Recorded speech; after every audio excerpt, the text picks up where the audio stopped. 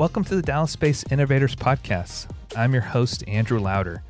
Innovation comes in so many forms, in so many different ways. We believe this entire Dallas-Fort Worth Metroplex is covered with people innovating. We designed this podcast to highlight the innovative things those business leaders, entrepreneurs, creators, problem solvers, the real innovators are doing day in, day out. As always, this show is brought to you by my company, LauderCo. We find companies' profits through artificial intelligence and better operations. Like when we helped a massive Fortune 500 company build out their AI strategy to create breakthrough new food and beverage categories. Or when we redesigned the operations of a $100 million services company to add $10 million in net profit to their bottom line. To learn more about us, head to our website, lauderco.com. Be sure to download free guides and presentations like our Intro to Artificial Intelligence presentation, or see if your company's even ready for AI through our AI Readiness Assessment tool. We're about to get the show started.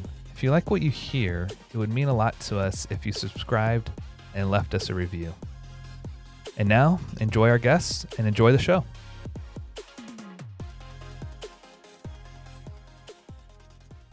Hello and welcome to the Dallas Space Innovators Show. I'm your host, Andrew Lauder.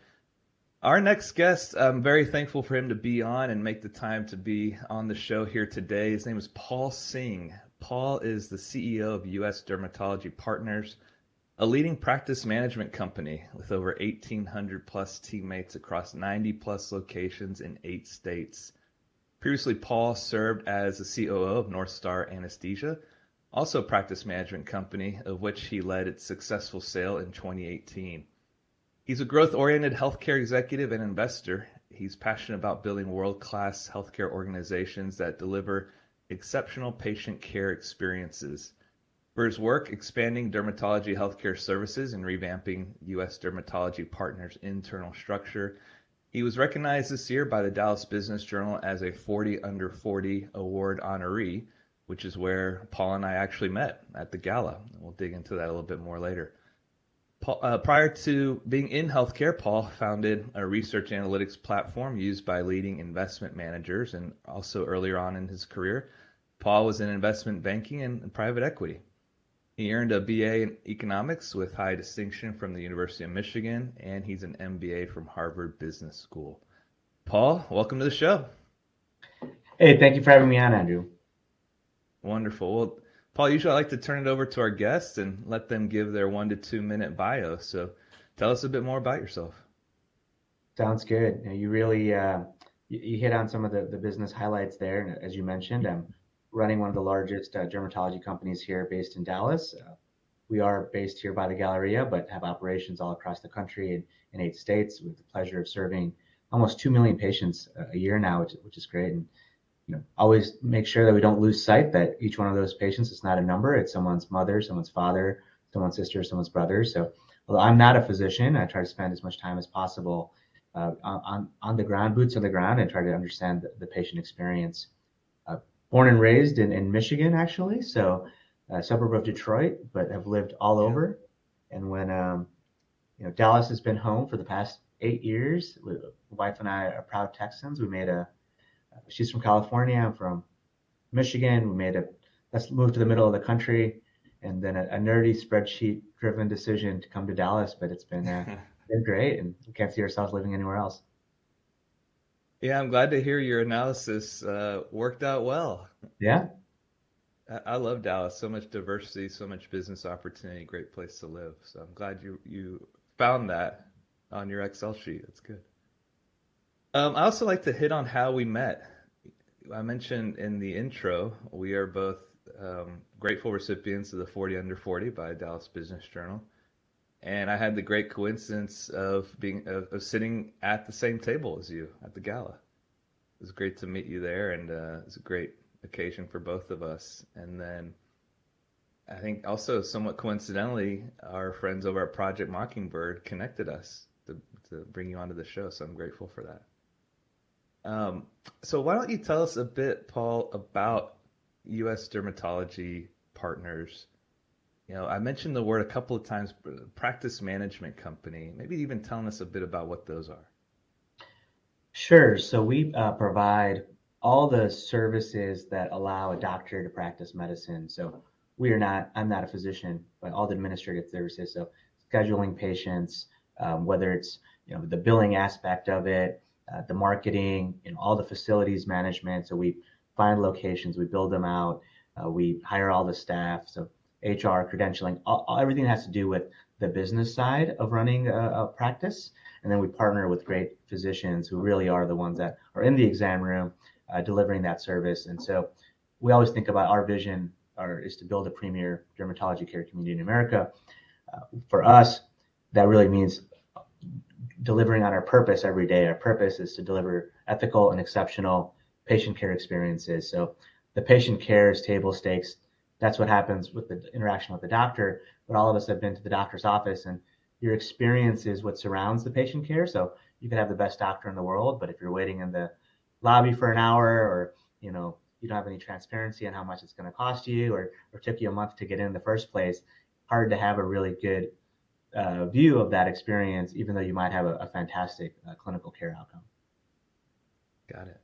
So what would you say have been some of the biggest challenges recently? Let's just table it as like over the last year or so, in the healthcare space you're in providing that patient care.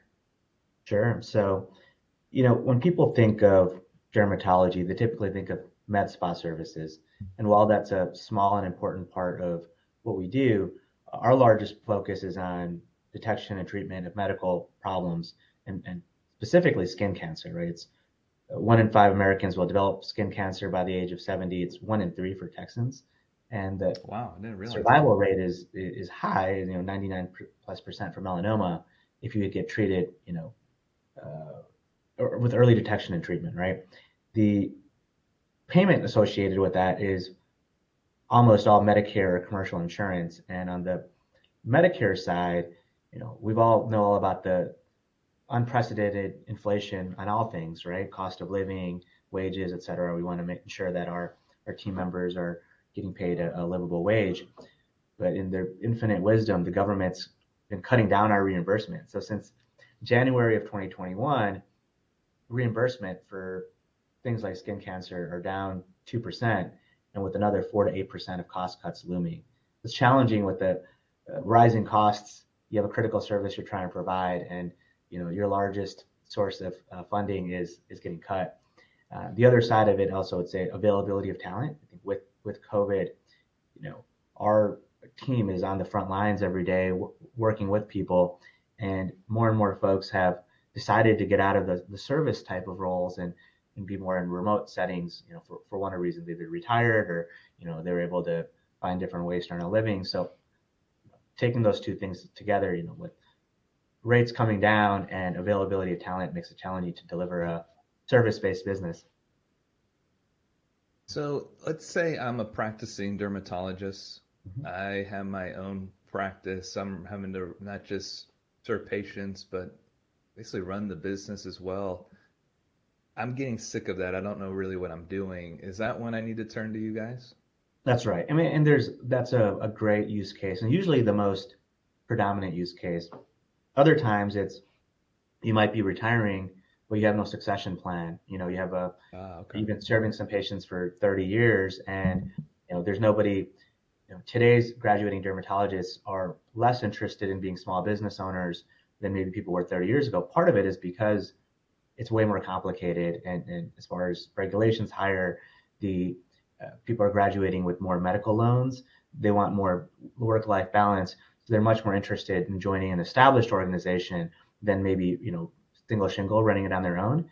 So when these doctors are trying to retire, they're trying to work with folks like us to make sure there's continuity of their legacy in patient care.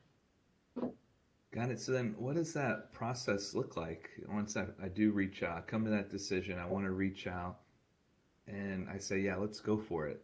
Let's bring you guys in. I need your help. What's that process look like from there?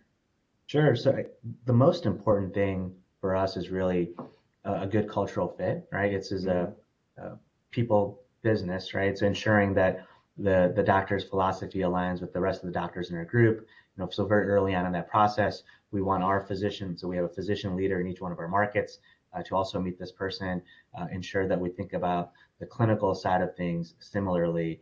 And if that all aligns, right, and there's also metrics that we can look at to make sure that the clinical quality is in line with our standards. Then we figure out what the person's objectives are. Are they trying to retire in the next 1 to 3 years? Are they actually, initial thing that you outlined, maybe they're not ready to retire, but they're more interested in doing less administrative work and want to spend more time, practicing medicine. In either scenario, we have to ensure that there's a good transition plan. So if they're leaving, are there other doctors in that practice that can increase their workload, or do we have to recruit somebody in? So really ensuring that transition is very smooth from a patient care perspective is the main focus of our diligence. Got it. Okay, so now I've kind of left that administrative stuff to UDP. I'm able now to focus more on practicing, right? Does that then, do you see it like frees up the doctors to take on more patients ultimately? They can. It just depends on the life stage that they're in. Oh, right.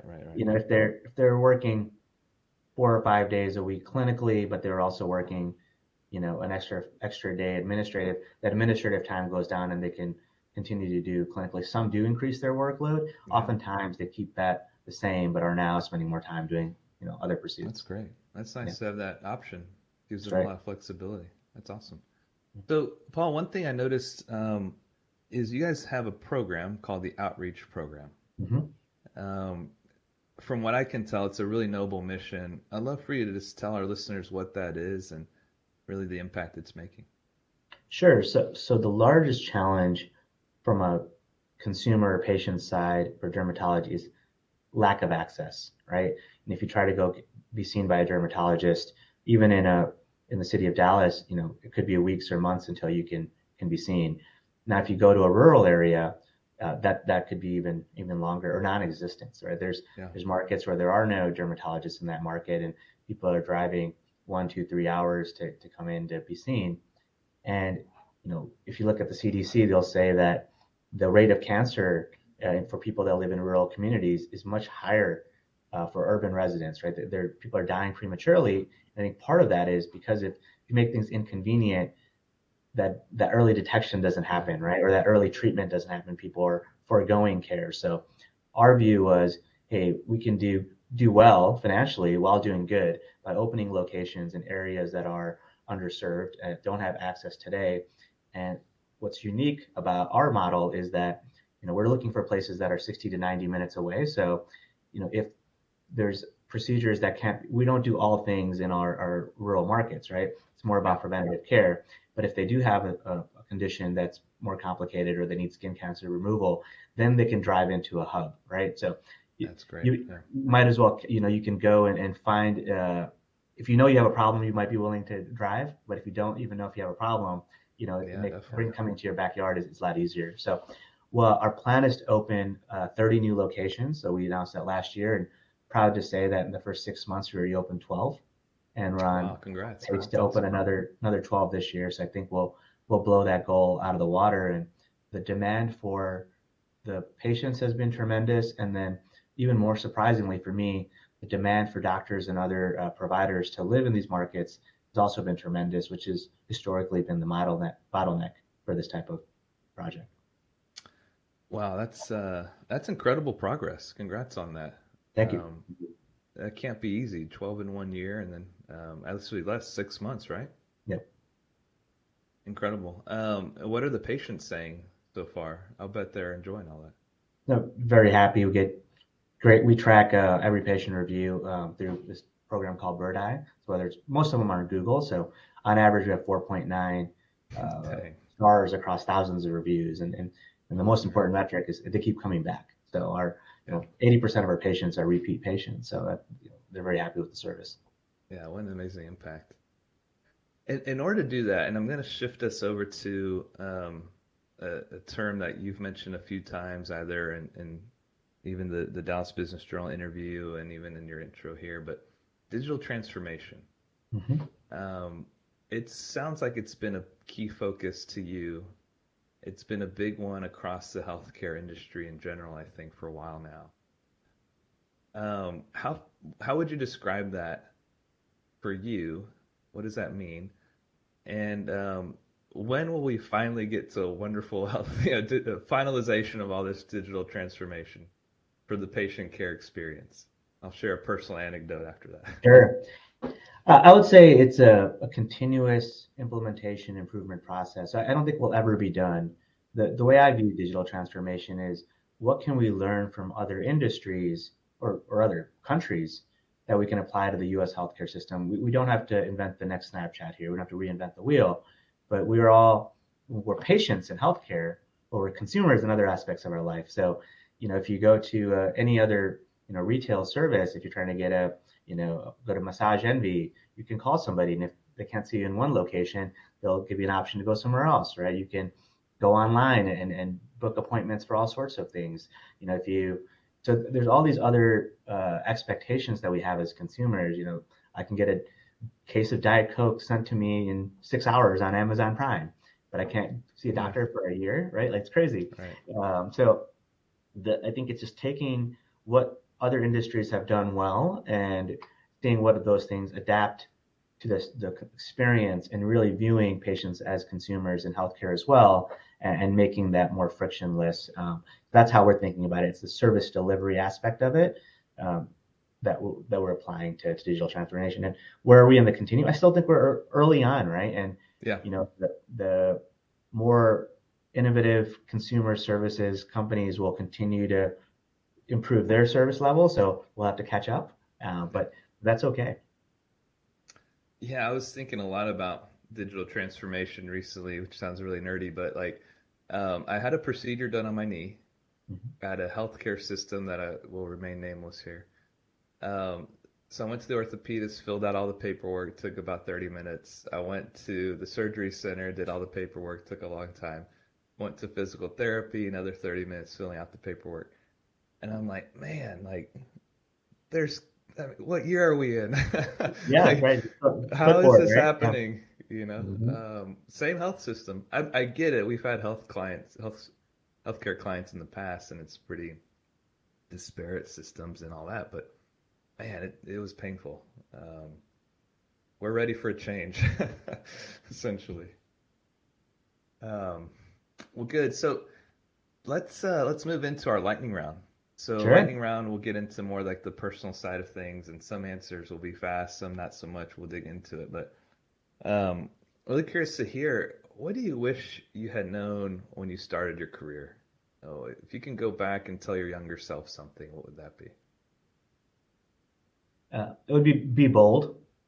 The world belongs to optimists, right? Those that can take risk and shape things to their will are the ones that succeed. Like, anyone can point out a flaw in an idea or a business, in 5 minutes, right? Yeah. The person who's successful is one who can see past that current limitation and develop some future vision, and figure out how to make it a reality. Do you think you've always been bold, or is that something you kind of captured along the way? I've learned to be more bold over time, Yeah. and learned to figure things out. And it can be true for as simple as like a home renovation, see what can be there, right? Yeah. Or a complex investment transaction, or starting a brand new business. But don't get um, don't get dissuaded by challenges that are not yet solved. I love it. Yeah, that's a great quote. I think we'll use that in some of our posts. That's awesome. Who or what would you say has influenced you the most? I love reading about founders of other large organizations, understanding the origin story, what makes them tick, and what I can learn that apply to my own life and business. And whether if those are the Bezos, the Musks, the Google founders of the world. And not they're not I think the society lionizes folks a little bit. They're still human beings, but Yeah, there's elements of what they did created a tremendous amount of value for society that you can learn from. got it. So would you say you're a big like book reader or kind of into biographies, things like that? I do. I try to always have a one fiction and one nonfiction book that I'm reading at the same time, and the ones that learn something new, and another like pure Yeah, entertainment escapism. yeah. What are Yeah. you learning about right now? Uh, the learning one is it's a little hard to get through. I'll be honest with you. It's Yeah. a book called it was like one of those Bill Gates reading list books, Yep. and it's about how the world really works. And the whole Hmm. premise is about the role that fossil fuels play in everyday lives in terms of like energy, food production, and there's all this talk about going clean and decarbonization, but we don't really understand how things work anymore because we're so devoid from like you know food, growing food as an example, right? So if we didn't have fossil fuels, we wouldn't be able to feed 4 billion people. So it's like electric Right. cars and like, are not going to get it done. We need to fundamentally solve some of these other issues if we're really serious about decarbonization. That was really interesting to at least have like a basis by which to be able to, determine whether all these things called Inflation Reduction Act, which have some elements that might help, but others that, are Yeah. really climate change, are really gonna work. Yeah, that feels like a big, hairy, audacious goal, doesn't it? I Yeah, mean, it really does. Yeah. that's a big one. I think you're right. Like the electric cars are just a small piece of the pie, right? Yeah. At least we're all able to kind of play a part in that. What would you say is your coffee of choice? Really an Americano. I like espresso, but I need more volume, so don't want to have four of them. So I just try to make it last longer. Yeah, there you go. What about your adult drink of choice? Uh, Probably what, like everybody trying to, cut back, but Japanese whiskey, like a Yamazaki 12 would probably be my Wow, that's choice of something I've poison. never had.